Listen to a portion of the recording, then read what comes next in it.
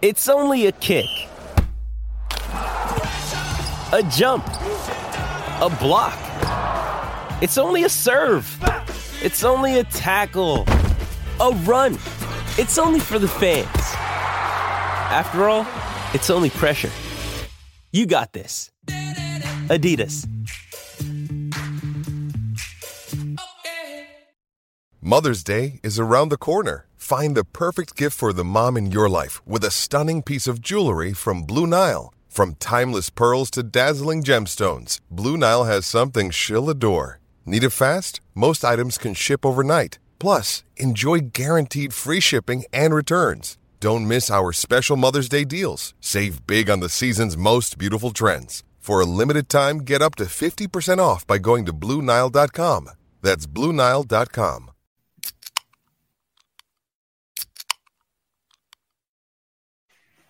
Welcome to Peak to Pit, Allie Peak, TJ Pittinger, talking college football and anything else we feel like discussing. I don't really know that I want to talk college football this week, TJ. Can we maybe decide our pod's going to be about, like, I don't know, fall farm activities or something? I don't know, anything other than college football?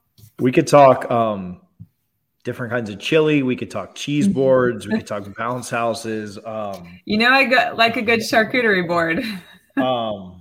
Which is what I had for dinner last night. Leftovers. Perfect. There you go. So, not the best weekend for Florida. Not a great weekend for Florida State either, but maybe a few moral victories to take away from the game. But yeah, Florida's we can start with that. We'll get your pain out of the way. But not a great showing from UF at all. Actually, I'll say this, not the most terrible, maybe the first 25 minutes of the first half. Honestly, you take away and obviously you can't do this, right? So this is not saying Florida almost won or anything like that. But if you take away the last 2.5 minutes of the second quarter, Florida still loses, but it looks a lot more like it felt when you watched it. I think the last 2.5 minutes of the second quarter killed Florida. They killed, think about how close Florida was to going into halftime down 3-0.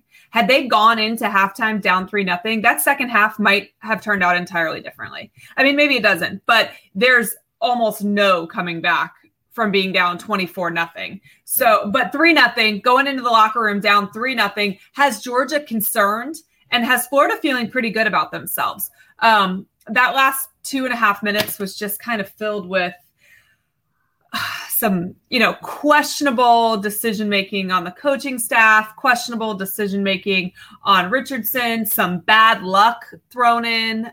It was a miserable 2.5 minutes to watch, and it sealed Florida's fate. But you know what? Something you and I talked about, we watched this game together. And something you and I talked about is Mullen was in a no-win situation. And a part of that is of his own doing. But, if Florida wins that game with Anthony Richardson as the starter, the fans are going to say what could have been had Mullen started him earlier, right? They lose that game, but in a close fashion. Let's just say the last 2.5 minutes don't happen in that second quarter, but the rest of the game plays out as it does, and the game finishes, much closer than it was. Then the line's going to be if AR had started earlier in the season and gotten more reps under his belt instead of his first start coming against the number one defense in the country, maybe that turns out differently. What did happen is that Florida got blown out, and I have seen so many fans say things like, Mullen put AR in a bad position on purpose. He wanted to prove that, see, this is why I didn't go with him. And I don't know that I think any of those scenarios are fair, but I think that it was very hard for Mullen to have walked out of this weekend winning it. Not just winning the game, but kind of winning the perception of the weekend. I think that Anthony Richardson looked like people that have been watching practice for the last 2 years kind of expected him to look like, which is raw. I think he is very talented. Right? I think that his ceiling is higher than Emory Jones's, which is what makes him intriguing. And at this point, if the season's over anyway, that's maybe who you ride to get that game experience. But I do think that this kind of showed that, hey, maybe this is why things were the way that they were. And Emory came in, and like I said, I think AR has a higher ceiling than Emory, but Emory had a better showing against Georgia than Anthony Richardson had. He seemed a little bit more in control, and some of that might be experience in the system, his age. I mean, at this moment, neither one of them are world beaters, right? And go ahead. Yeah, I think that's the big takeaway, is that there have been times where Emory has come out and looks pretty good, and there have been times when Richardson's come out and looked pretty good. And a lot of the Richardson hype, and I'm not saying I agree with you that he has a higher ceiling, but a lot of the Richardson hype came very late in games against really bad opponents. And so, kind of fluky things, right? Where like the average fan maybe doesn't know that he totally made the wrong read, but he's athletic and something good came out of it. It's thrilling that he leaps over a guy. Sure. That he runs for a 75-yard run. But when you're doing that late in the game against a terrible FSU's too, but USF team or FAU team, or, you know, he had some really, really nice plays against LSU. He dropped, but that's just what youth and being raw is. Like, he's an athlete, and so he drops a pass perfectly into the breadbasket against LSU for a touchdown that gets Florida back in the game, and then he throws like one of the worst passes you've ever seen a quarterback throw to end that game. And so it's just very hot and cold, and that's what you get. And he was fine through the first, like you said, 25 minutes, but then obviously just an awful 5 minutes for UF overall. He had the two picks and a fumble that, you know, kind of sealed Florida's fate. Once they went down 24-0, I don't think anybody thought that they were going to come back in the second half. And so, yeah, it's just, you know, I don't know if Mullen caved to all the pressure around, you know, start Anthony, but it didn't necessarily look like he was ready for this game. It'll be interesting. I just think it's really clear it needs to be made clear that it's asinine to think that he wasn't ready purposefully, right? He could not be ready because either A, he doesn't have the skill set, B, he's still learning the system, C, God knows what. But the idea that Mullen didn't prepare him purposefully or called plays to put him in a poor position is asinine. Right? I mean, I think so. Yeah, I don't think Mullen, I think that's just crazy talk. Like, fed him to the wolves. I think it's the other side of things. I think it's that what you've seen from Mullen in a lot of his career is that he's going to most of the time ride with those guys that have a little bit more seniority. Mm-hmm. He's going to favor those guys, whether you like it or not, whether you think it's fair or not, whether you think Anthony's the future or not, whether you think Emory sucks or not. That's typically going to be his MO and what he's going to do. I honestly don't really have a problem with that. I think if you're the younger guy, you have to be way more talented and further along in your development than somebody your age normally is. And it's not about favoritism. It's about it makes more sense that a guy that's been in the system longer gets it better, knows it more, has more trust instilled in him. That's not I just like older guys because I've developed some sort of relationship with them because they've been in my system kind of thing. That's logic, right? Somebody that can come in that's super young and take the place of an older guy has something special. And I'm not saying AR doesn't have something special. I think that he can be, but that is not the norm. I think if you like we've talked about, everybody loves the backup quarterback, but I think if you were to play either one of these quarterbacks for the first 8 games of Florida's season, I don't see any result necessarily going much differently, right? Like I think the record is probably the record is probably 4-4, just like it is right now. Like, and so I'm certainly not going to. And maybe that's an argument for Anthony Richardson then, right? Because you have a younger guy that you have longer to develop and have longer to be in your system. I don't know. I just think, and I've been saying this for weeks, I hesitate to say that I know better than the guy that's getting paid $7 million who watches practice. Which is rare because most people on Twitter do know better than Dan. Well, that's true. And so it's rare that it's just humility that you're showing by not thinking that you know better. Well, listen, if practices were open or something, maybe I would have a different opinion, but fans see 10% of what actually goes on. So it's really difficult to make a judgment on that 10%, especially when this isn't my job, right? If I was a college football coach, maybe I could more clearly look at the situation and get in Mullen's head or something like that. But that, I don't know. I just think it's kind of silly for all of us to sit here and talk about what Mullen should have done differently when we're not in his shoes. I mean, it's kind of asinine, like you said. Like, football coaches know that if they want to continue, although one of the best jobs in America is to be a fired football coach, but football coaches know that if they want to continue coaching, they're not out there purposely trying to spite themselves. Like they're going to put guys on the field that make the most sense and are the best, unless the coach is just completely incompetent, right? Like, and then in that situation, you could kind of say, and I think there are a lot of complaints and concerns and things being raised about Dan Mullen right now, but I don't think anybody would say that he's completely incompetent. No, he's too stupid to know which quarterback to go with, right? Like, so it's just always been, been kind of annoying to see, like, oh, if we had this guy in, we're probably undefeated, and then you kind of like see, although Georgia is probably the best team in the country and has the best defense in the country, undoubtedly, and Georgia's defense scored more than any other unit, gave their offense balls in short fields and pick sixes and things. Like, their defense essentially won them that game. But, it's funny to think that, if we had just done this one thing, like Mullen just didn't have any kind of clue as to who should be starting or what should be going or care what the outcome of this game is. And that, I think, is another point that is annoying to me. As a fan, you do not want the win more than the people in that football building, right? Like, in that locker room, in that football facility, those people inside there, either their future depends on it if they're a player, and I mean, I guess as a coach too, or their, whether or not they put food on the table depends on it. I know Mullen makes $7 million a year, but I promise you that defensive analyst in there who's making, 47 really wants this win to happen so that he can advance his career, so that his wife can quit work and stay home. You know what I mean? Like, it's not, there's so many things dependent on winning that go on in that building. So the idea that somebody that played high school football and is sitting on their couch at home, wants that win more drives me nuts. And I think part of that is, I know the kind of things that Eric went through when he played at Florida. I know some of the things that went on during the time my brother was at Florida. And I mean, those are times when 2 national championships were won.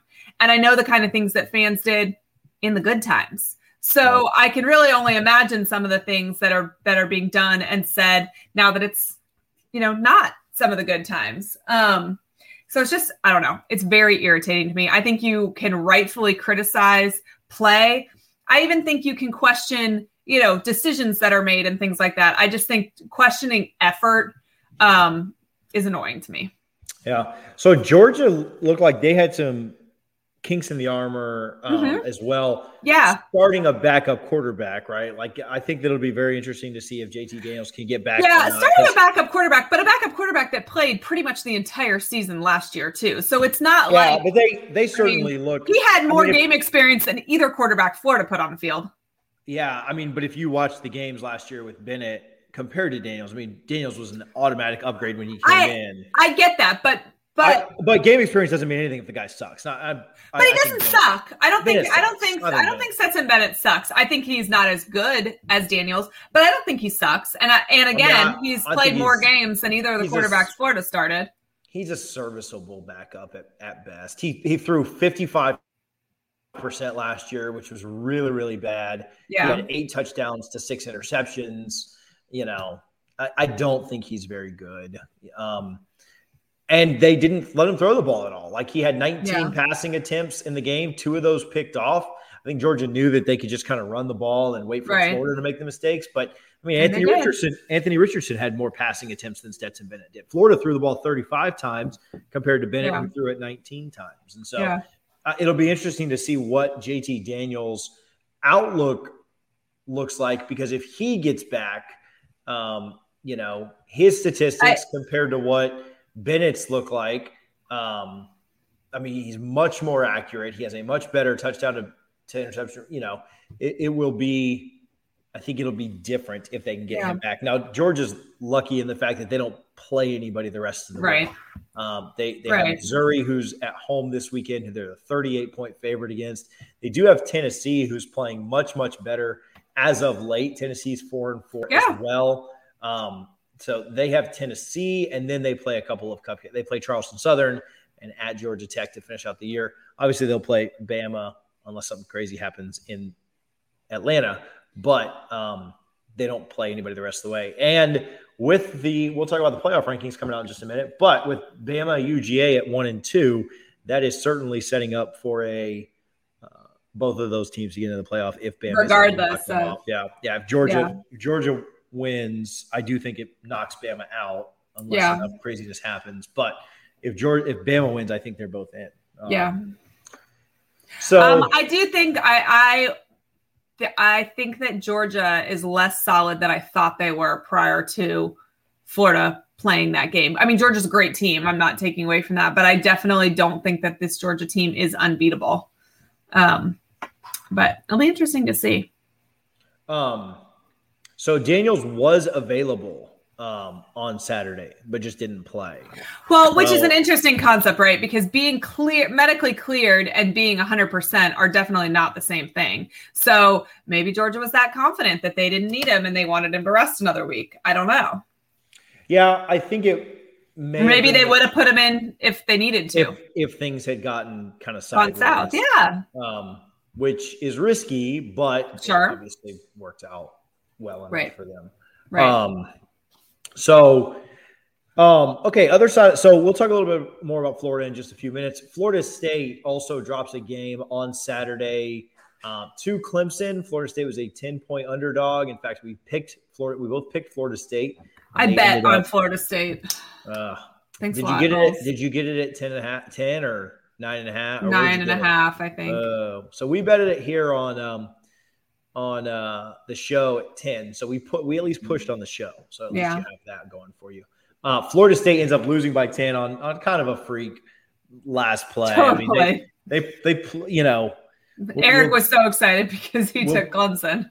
We'll pull out the moral victory hat and say that, Florida State played Clemson closer than 10 points, right? And really had a chance at the end. I thought that was kind of crazy at the end. Yeah. So, I mean, if you're listening to this, you've probably seen it, but just a hook and ladder that ended up being a fumble at the 5, and Clemson picked it up and walked it in with no time left. So Florida State was down 20-24 with 6 seconds left. And then on the last play, that kind of happened. But Florida State led in this game with 5.5 minutes to go, actually led in this game and had the ball with under 3 minutes to go, under 2 minutes to go, and could not I'm sorry, no. When they led, it was 3.5 minutes to go. Florida State had a lead thanks to a strip sack, ended up giving the ball right back to Clemson, and Clemson scored to go up by 4, and then Florida State could not answer back. And so Clemson ends up winning, but I don't know, as happy as you could be with a loss, I mean, you're never really happy, but Florida State did not deserve to be in this game. I thought Clemson missed several field goals in which they kind of could have put this game a little bit more out of reach. Florida State wasn't able to score in the second half outside of a strip sack fumble touchdown with 4 or 5 minutes left to go. That's what kind of gave Florida State fans some hope at the end. And then Clemson was able to answer with the touchdown and end up winning. But if you look, I guess the silver lining is if you look at the last few years against Clemson, we've lost by like 50 and 40 and 30. And so losing by 10, I guess, is a little bit better. Florida State gets to 3-5 on the season, probably ends all hope of bowl eligibility. I think if they'd have won that game, I think I liked them to win 2 of the next 4 and make a bowl. I don't think I like them to win 3 of the next 4, especially when one of those is Florida in the swamp, and one of those is a Miami team that kind of seems resurgent right now. So I think it'd be really, really tough to get 3 more wins. But I do think they could get 2. I'm not saying it's a lock for them to get 2, but it looks better against Clemson. Clemson's defense is just so good. And Florida State's offense is so run heavy and so one-dimensional in that aspect that we really just couldn't get much going.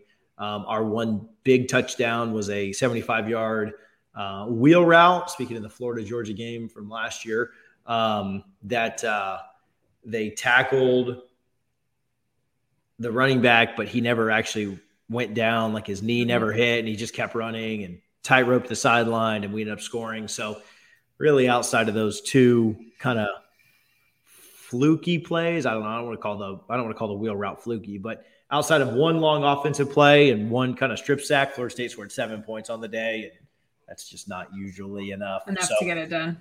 So they hung around though, and they kind of fought till the end and dropped a close one to Clemson. And you'd like to see, we're 8 games in, 3-5. Haven't seen any quit out of the team just yet. So you'd hope that coming home against NC State, another winnable game, Florida State's a 3-point underdog. You'd hope that going to that NC State game, guys are kind of fired up to play. It's an afternoon game. It's a 4:00 kick back in Doak.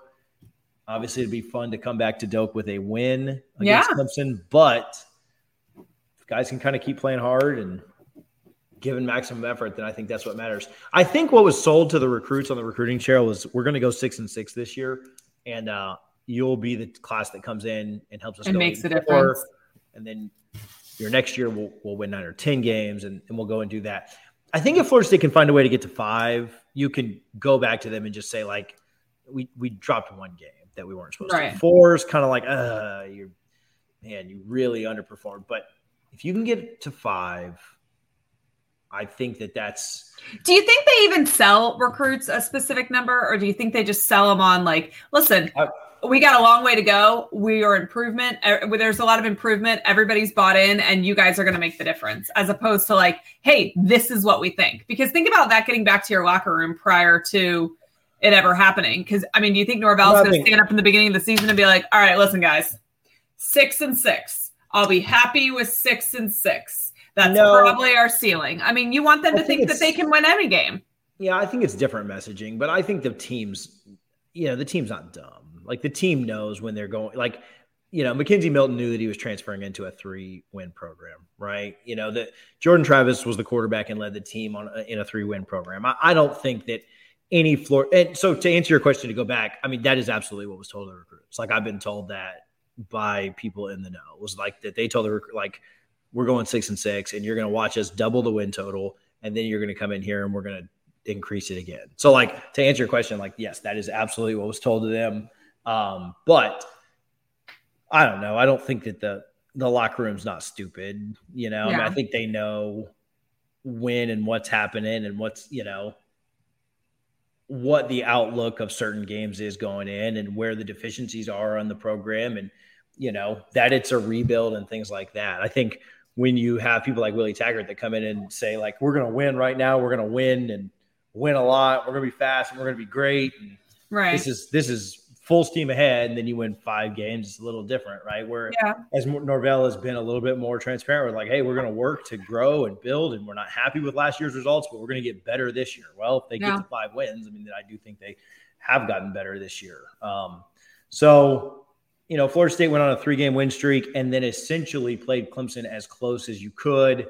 Obviously, the final score doesn't really show that because of some fluky stuff at the end. But if they can find a way to beat NC State, you get to 4 wins. And I think the most likely win that they can have going down the stretch is going to be Boston College, who is really, really bad. Their quarterback's been out for a while.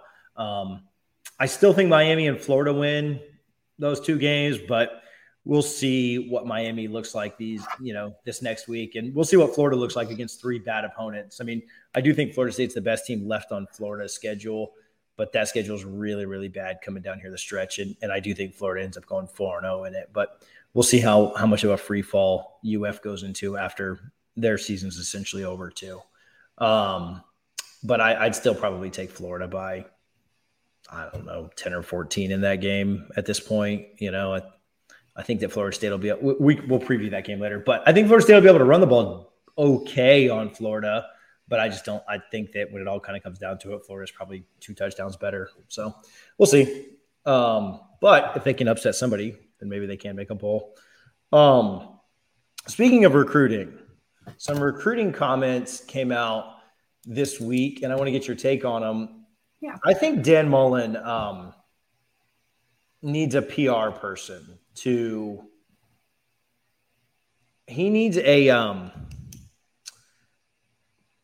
like a Jen Psaki or somebody like to like field his questions. Because like there's a reason that like Joe Biden very rarely answers questions in front of this country, but he needs somebody that's a little bit more well-spoken. I think Dan Mullen gives off and I understand that he's probably very annoyed that his team is 4-4. I understand he's probably very annoyed that his team got blown out in their biggest rivalry game of the year. I understand that he's annoyed that there's a lot of pressure and other things, but he just comes off as incredibly sassy and incredibly annoyed when he's asked different questions. And, Kirby, for those that are listening, Kirby Smart was asked about recruiting this weekend, gave an answer, paraphrasing, recruiting is the most important thing on this. We're recruiting 24/7, 365, and if we're not, somebody else is. And he essentially said the best coaches in the country can't outcoach recruiting. And then the next day, David Waters of Gators Breakdown, good buddy of mine, asked Coach Mullen, hey, recruiting has been brought up a couple of different times. Obviously a direct result or almost a direct reply to what Kirby's response was. He asked Mullen, hey, is there maybe a different approach that's needed? Like, what are the thoughts around recruiting? And Mullen just very shortly snapped back and said, we're not talking about recruiting. We'll do recruiting when the season's over. But right now it's football season. Next question. And so I think that he is like the COVID thing, wanting full stadiums and like other things that he's kind of been snippy about.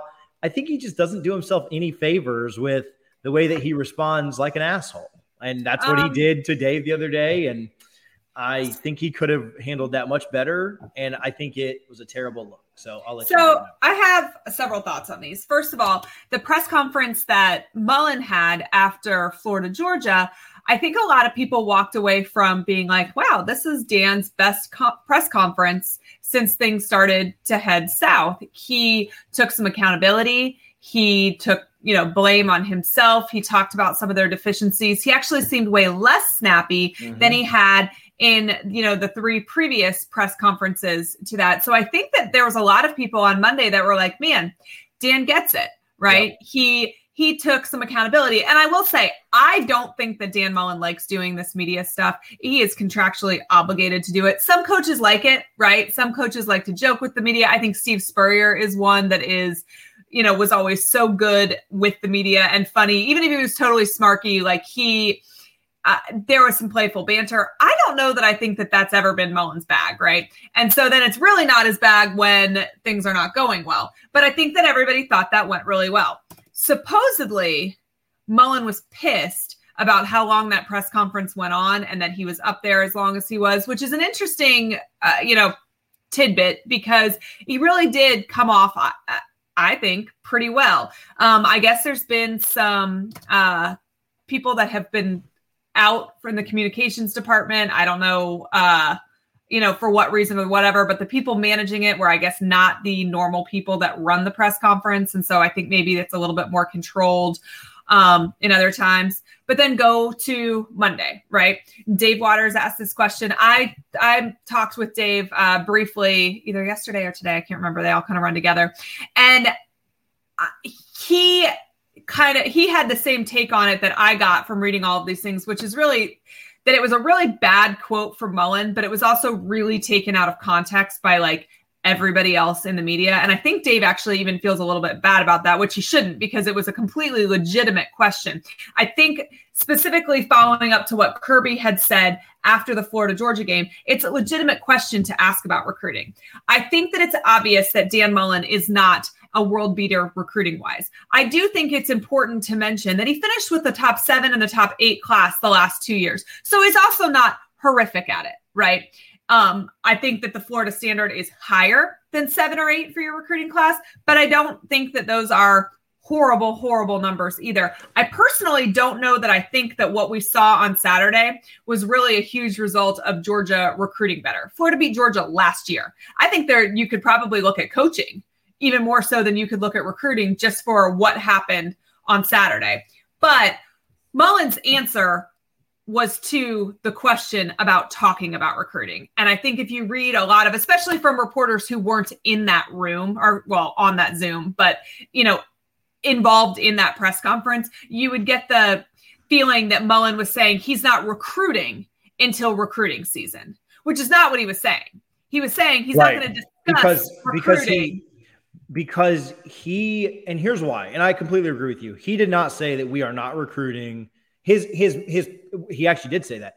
But what he meant, we're not talking about recruiting right now. And that is, again, Mullen shooting himself in the face, getting the fan base to hate him even more because he sounds like a whiny little you-know-what when he gets his feelings hurt. And I know he doesn't like media, neither does Greg Popovich. But Greg Popovich won like 6 NBA titles, so he could be an a-hole when people ask him questions. So Mullen was very well aware of Kirby's answer. Mullen was very well aware that Dave was asking him that in response to Kirby's answer. And so he was a short, whiny little brat about it. I think he could have had a much better answer. Because of that, his words do get twisted and his words get taken literally instead of in the context that they were meant. Mike Norvell's team is 3-5. Worse than Dan Mullen's. Right. Not even close, right? Right. And today, recruiting continues to be brought up, and Mike Norvell just lost on the road against a rival. Well, and Norvell be real dumb today after what Mullen said yesterday and Kirby said on Saturday. Well, I've never seen not give the answer that he gave. And to be very honest with you, Mullen's the only coach in America that I think has made an answer like this on the whole recruiting thing. But Norvell came out and just all you have to do is do coach speak. All you have to do. Because you're not actually supposed to mention any player at all. You have to be very general. Kirby's response wasn't that. I was talking with somebody on the FSU beat tonight. Kirby's response wasn't impressive. I mean, it was the right answer, but he didn't say anything that was like, oh my gosh, Kirby Smart. Like, how did you think? Did Kirby Smart, like, he's the first one to think of always be recruited. Like, no, everyone's always said that. Like, that's just, it's like always be closing. Like, it's like a sales thing. And so Norvell was asked about it today. 100% coach speak. Really excited about the guys we've been able to bring in here. There's a lot of momentum. We're excited what FSU is doing right now. The guys like that we're showing improvement. Boom. Next question. Right. And so Mullen sounded snarky and whiny and bratty, and his words end up getting taken out of context. Out of context, but also literally, if you say something without thinking and without being deliberate and sounding like a brat, people are going to take you at your word, right? Sure. It's not my job to figure out what Dan Mullen's hidden meaning is. Let's play devil's advocate for a minute. Well, first of all, it's not really his hidden meaning. We're not doing recruiting right now. We're not talking about recruiting right now is exactly what it meant. That's not what he said, though. What he said was we're not doing recruiting. The person that asked the question knew exactly what he was saying.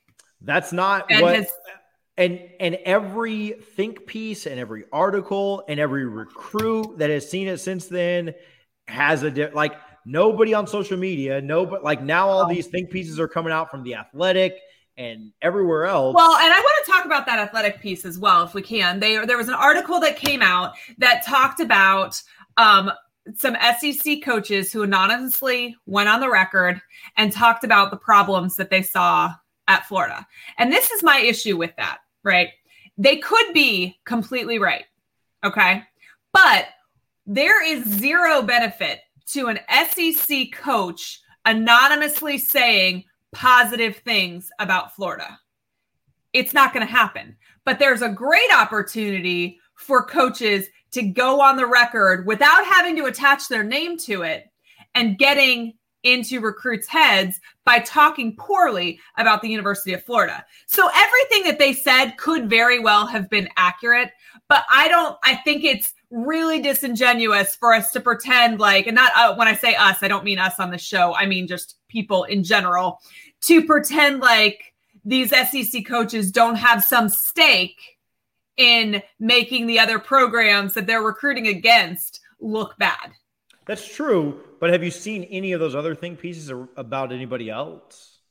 Well, and that's interesting too, because why are they not out about LSU? They could be. I think that LSU, with their coaching change and other things that are happening, like LSU is kind of like you did see. They couldn't have written this about Ed O last year. I mean, and bringing his girlfriend's kids to practice and some of the stuff that has come out since he got fired. I mean, I don't know. I think that Florida. I think Florida's given them an opportunity to do that with really how they played over the last year. Florida's not performed well this year. That's not a secret. That's not something that Florida has had a disappointing season for everybody, for fans, for players, for coaches, for everybody involved. This has not played out the way that Florida had hoped that the season would play out. But it's very disingenuous for us to act like these coaches, out of the goodness of their heart, or their concern for, this just isn't the Gators that we expected. No, this is every opportunity to take a shot at them. And look, I think that there needs to be some media counseling that's going on at UF. Let's circle the wagons. Let's, figure out a way to deliver our message, because we're missing the mark. Instead of that, they just shut down all media availability. instead of dealing with it, they just called a lid so that they wouldn't have to talk with any more media, or nothing else could get misconstrued, which is fine. But also, again, not a good look. Yeah. I mean, honestly, I'm fine with it. I wish. If my coach continued to put his foot in his mouth, I'd want him to shut up too. So yes, I agree with you on that. I just don't know that there's any winning, right? So with that question, do you say, our recruiting is going well? Because guess what? It's not. So then is he disingenuous because he lied about the class that he's putting together? What is the answer that satisfies? Winning on the field. Well, yeah. But okay, you're Dan Mullen, and I ask you that. What do you say? What was the question again? Sorry. Pretend I'm Dave Waters, and I'm asking you, about recruiting. About recruiting. What is the correct answer that doesn't make him look like he's lying about the class that he's lost people at this year that's ranked 30 something right now? I mean, I think you just give a BS fluff. Hey, we're really excited about the guys that are going to come in here and be program changers and make differences, but we're really, really excited about the guys on this year's team too, and we're focused on South Carolina, but we are absolutely over the moon about those guys that are coming in next. I don't know. That's not that hard. I'm not making $7 million a year, and I can. Here's the crazy thing too. Florida gets asked that question while they're winning. Let's say their class is the same ranking, but they're winning, right? Nobody cares that Dan Mullen says we're not talking about recruiting. We're talking about the team. But you can't be so. Kobe was an a-hole, and Michael Jordan was an a-hole, and LeBron's actually a pretty nice guy. So and before Tom got to Tampa, he was an a-hole, right? Everyone that went, it's not really a problem if you're winning, but you can't be an a-hole and a loser. Yeah, that's kind of the point, right? Jimbo was an asshole. The craziest part about all of this is that Dan Mullen, behind closed doors, is actually the nicest out of all the guys we've had coaching, probably our last 5 coaches. So, I mean, I'm not saying he's not necessarily nice to the media or comes off that way, but in real life, Dan Mullen is actually the nicest guy out of all of those ones that we've had. He comes off like a jerk, and you can't come off like a jerk unless you're winning. And lose, right. Right. And I think that's fair. I'm interested to see. So I have some theories about why this is the way it is too. And I could be completely wrong, but one of the things that Mullen said, one of the times that we were up in Gainesville, his very first season, was that the guys that he had inherited were scared of losing, that they didn't love. It's not that they loved winning and hated losing, that they were scared of losing and they didn't know how to have fun. And that he, felt like part of his job was letting them see that this game that they play is fun, right? And I think that was an important lesson year one. But now fast forward to this year, and you look at Florida's sideline and you see the specialists pretending that they're a stationary bike, right? Like a human stationary bike. And, they're crowd surfing amongst themselves on the sideline when we're down against Alabama, but made a good play and things like that. And then you couple that with a lot of penalties and lack of fundamentals. I think that it really sends the message that this is an undisciplined team.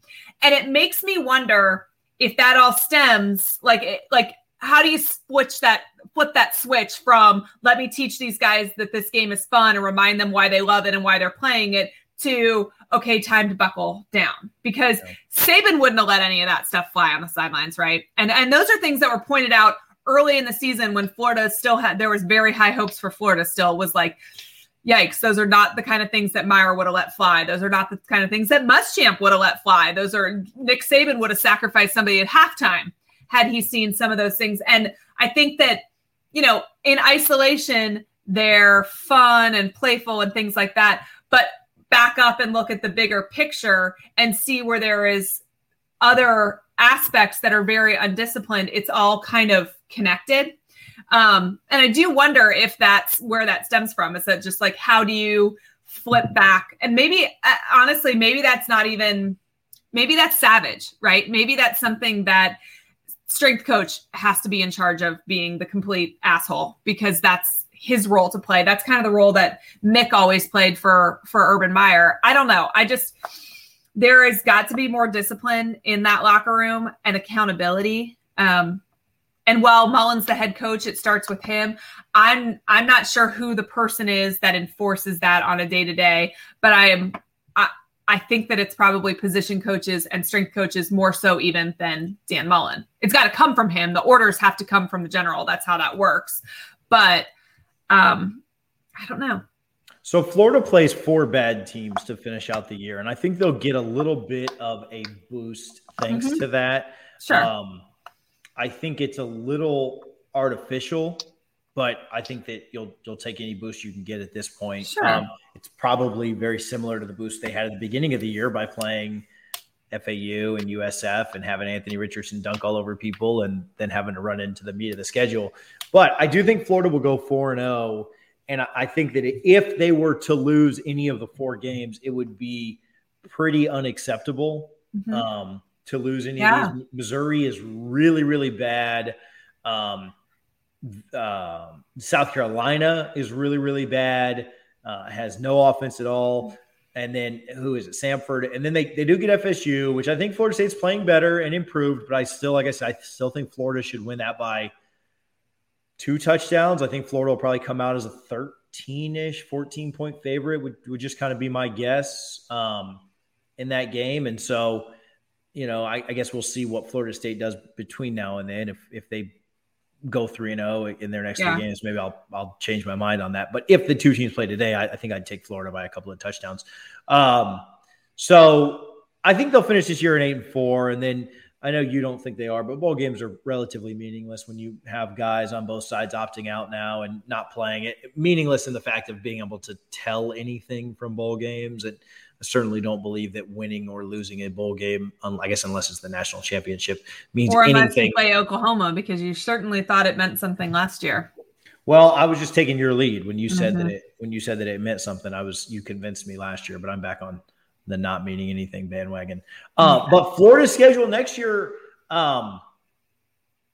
is interesting. They play Utah game 1, and then they play Kentucky, which was a good game this year. They play USF, and they play Tennessee, and they play Eastern Washington and Missouri. So I think they've got a real chance to be 1, 2, 3, 4, 5, 6-0 starting the year, 5-1 at worst. I do think Tennessee is getting a little bit better. Kentucky was not an easy game. Yeah, Kentucky and Tennessee are both trending in the right direction. Utah's an interesting one. They were really good last year, and it's not starting with FAU, that's for sure. They haven't been super, super good this year. 5-3 currently. So we'll kind of see I don't expect Utah to be able to kind of hang with Florida in the trenches, but then we get to the meat of the schedule again. And I hate to look ahead to Florida's schedule, but then you play just like last year, LSU, Georgia, and Texas A&M in 3 straight games, right? There's a bye between the LSU and Georgia game. Yeah. And so if Florida starts out 6-3 again, 6-0, and then goes 0-3 in those games, like nothing has changed. Like all Florida does is beat. And so it'll be really interesting to see what Florida is able to do next year, because this year's over, right? Like the best you're going to do is 8-4, maybe 9 if you win a bowl game. But the best you're going to do is 8-4, which is a severe disappointment from the fact that I think you predicted 12-0, and I even had 9-3. So a little bit surprising that Florida would drop another one when I was trying to give them credit. But I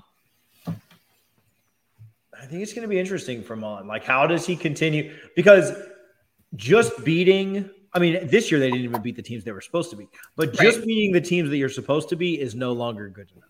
Sure, right? sure. Like, so I think this is a gut check moment for Mullen.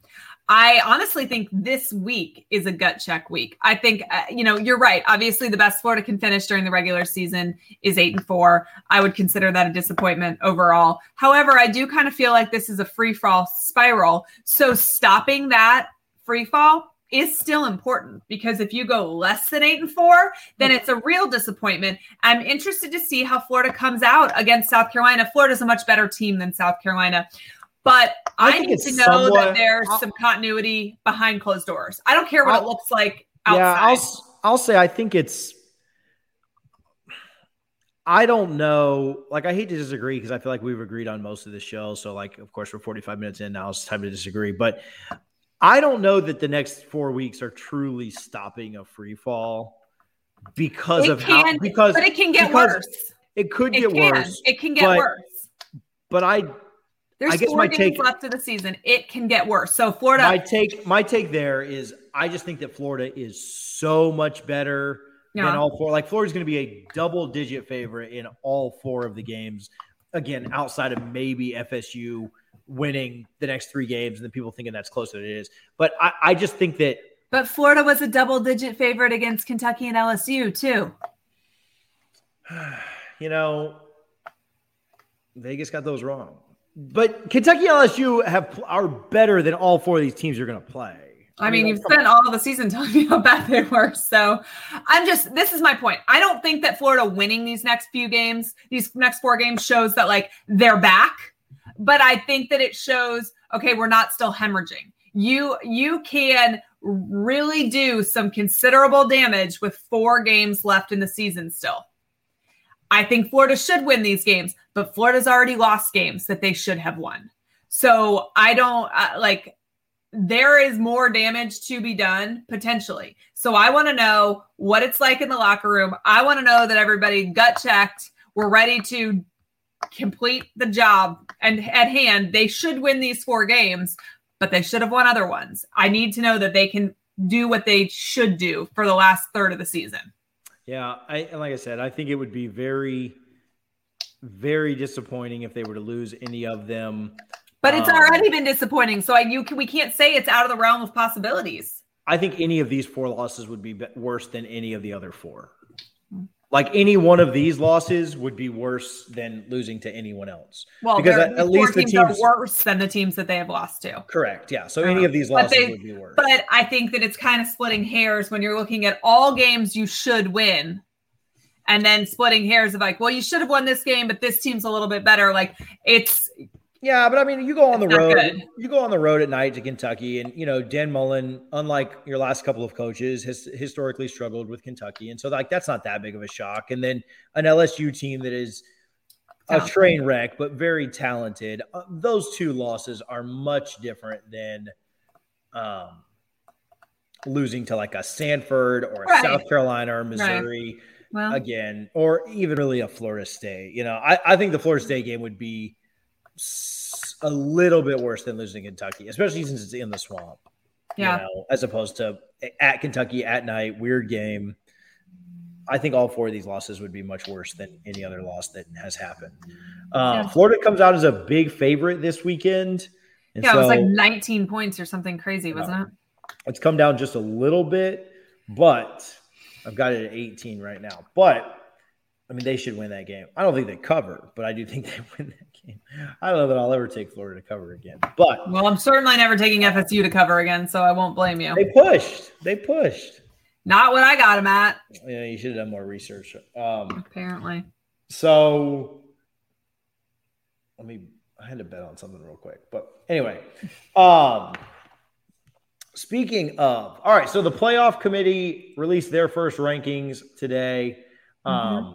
UGA number 1, pretty sure we all kind of assumed that. Bama at number 2, maybe a little bit of a surprise. Michigan State undefeated at number 3.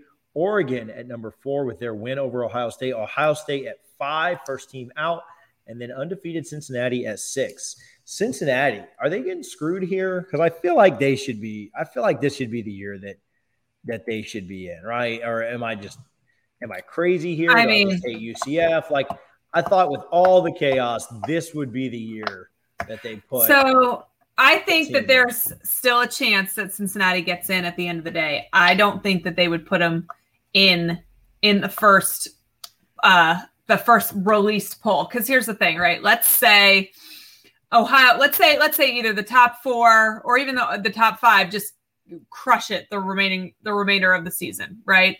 I think that there could be major argument for jumping Cincinnati.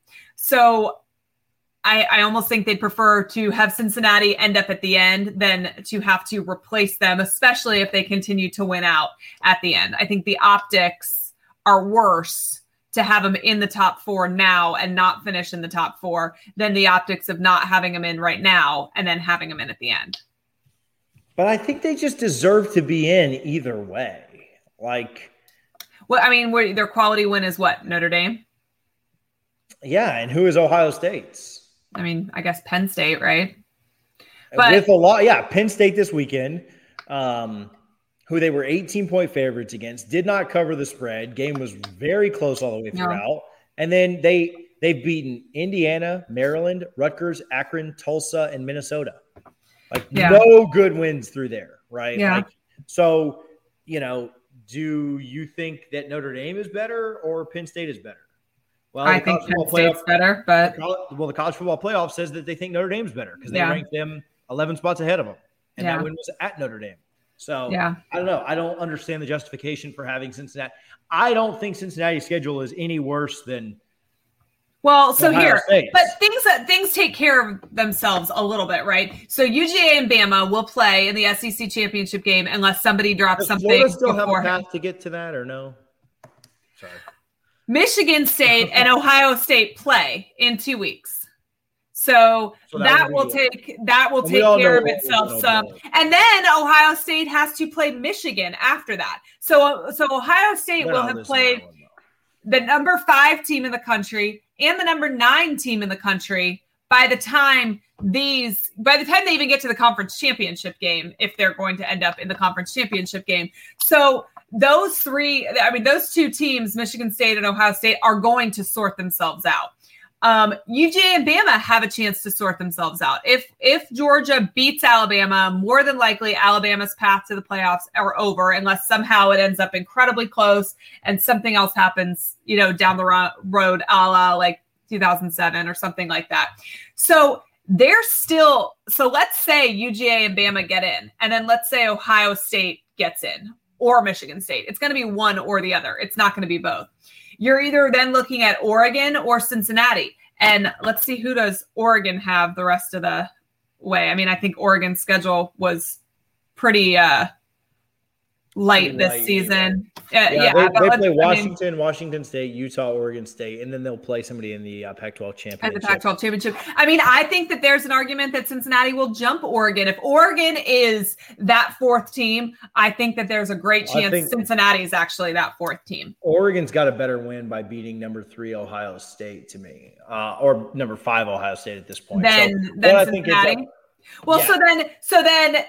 Is that then justified for Cincinnati to sit at 5 if Michigan State and Ohio State have sorted each other out? Because whoever ends up there is going to have multiple top 10 wins, whichever of those 2 is standing. And multiple top 10 wins is going to carry more weight than Cincinnati's one Notre Dame win. Yeah. No, I think that's a good point. I think that there are also some teams on Cincinnati's schedule coming down the stretch that were not ranked most likely intentionally. Right. Well, justification for where they are. So this is what I think the problem is, right? Either you're ranking right now based on how you see these teams doing and what these teams continue to have down the stretch, which maybe then justifies where they are. I don't know. Or you're ranking only to this point in the season. But then if you're only ranking to this point in the season, it's not fair to say Ohio State still has 2 top 8 teams or top 9 teams left on their schedule to play and put them there. So I think that maybe that's part of the problem is none of us know what the hell is the method to putting them in. And honestly, the college football playoff doesn't actually define what the method is for putting them in there. And so maybe that's part of the issue, is that it's a perception issue more than anything, because I really do think at the end of the day, you can justify a UGA, Bama, Oregon, Ohio State, or Oregon, Michigan State. I think it's money. Well, of course it is. Well, first of all, also we can just be clear about we're putting together the best matchups for our sponsors and for our TV contracts. Which really aren't the best matchups ever, because I just saw that 4 versus 1 right now, the Oregon-Georgia game. Georgia would be an 18-point favorite. And Bama would be like a Michigan State. Not ranked by the College Football Playoff Committee, but ranked by the AP. See if you can spot this is from Reddit College Football. See if you can spot the common theme here. Number 16 in the AP poll, UTSA. Number 20, Houston. Number 21, Coastal Carolina. Number 23, SMU. Number 24, Louisiana. All 5 of those teams. One of them up in the top 16 of the AP. Of them ranked. Right. 3 of them are on Cincinnati's schedule. All of them obviously group of 5 teams. I think the playoff committee has drawn a line in the sand and said, if you're a group of 5 team, you're not invited. This is not a playoff. This is an invitational.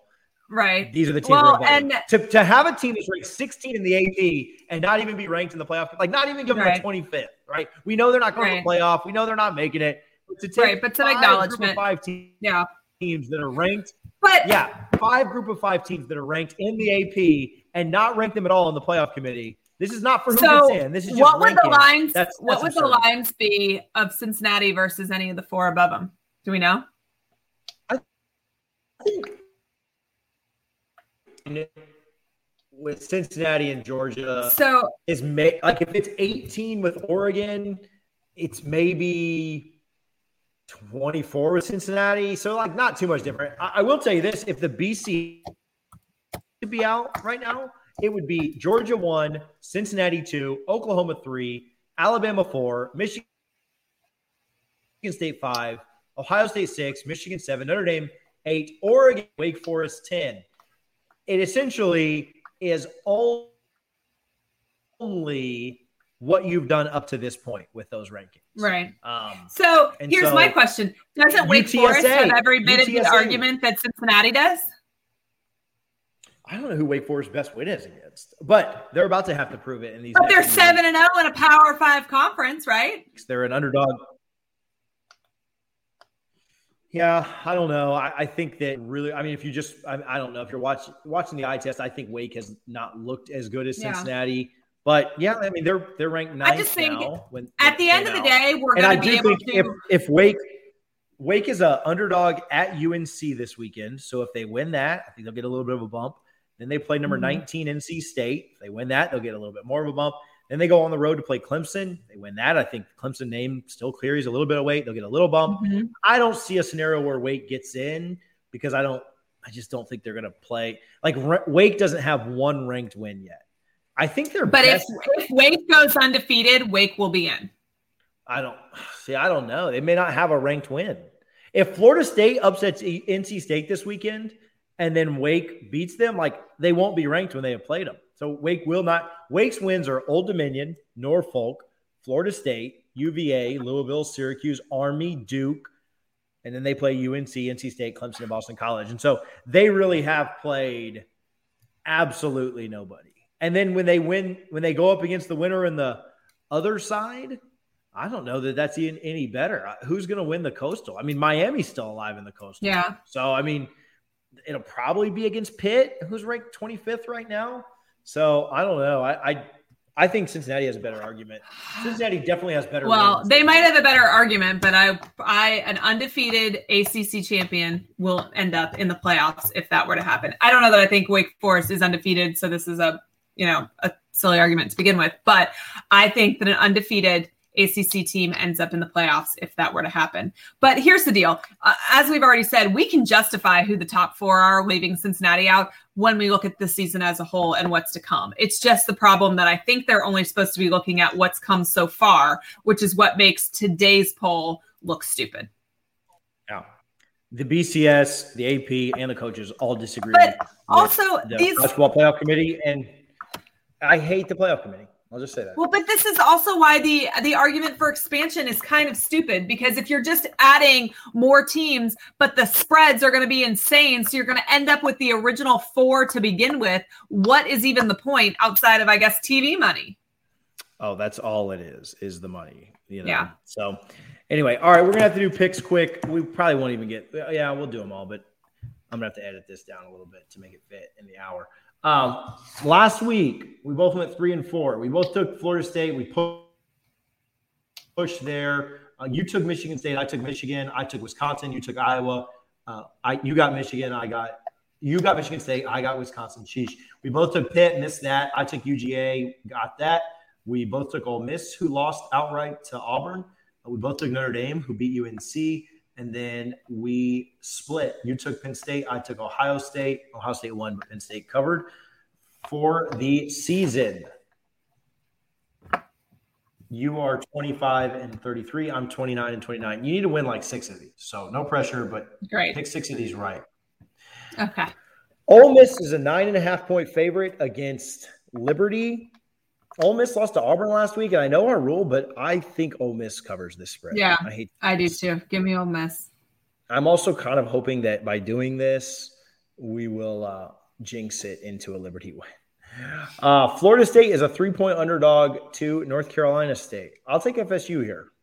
I'm taking FSU too. I don't know why, but I am. Not going to gain on me by picking every single one of my picks. UNC is a 2.5-point favorite against those very Wake Forest Demon Deacons. Give me Wake Forest. Yeah, I like Wake Forest as well, mostly just so I can see them go undefeated and not make the playoff, and then I can talk crap to you. So Texas A&M is a 4.5-point favorite against Auburn. I think that line is set so well, and I really have no clue on this one. I'll do the opposite of whatever you do. All right, give me Auburn. So who do you want? Auburn. Oh, going to make me cheer for Jimbo like that, huh? Bama is a 28.5-point favorite against LSU. I think every time that I say, man, that's just so many points, I think they win and win by a lot. I end up regretting it. So give me Bama. I was just going to say, I don't bet against Nick Saban. Sorry. Kentucky is a 1-point favorite against Tennessee. Give me Tennessee. I kind of like Tennessee here as well. I'll roll with you on this one. Florida is an 18-point favorite against South Carolina. Give me South Carolina to cover. I like Florida to win. I'll take Florida. How come? Because I am hoping that Dan Mullen has circled the horses and they're ready to go.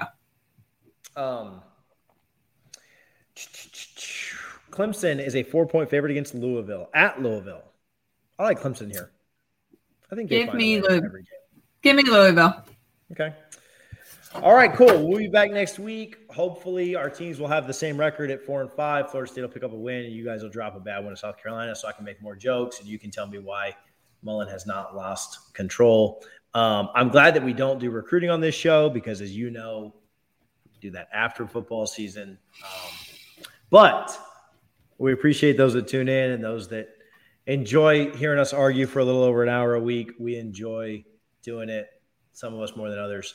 But I'm going to go watch the rest of this World Series and all the things I bet on. So hope you guys have a good night. Thanks for hanging out, and go Noles.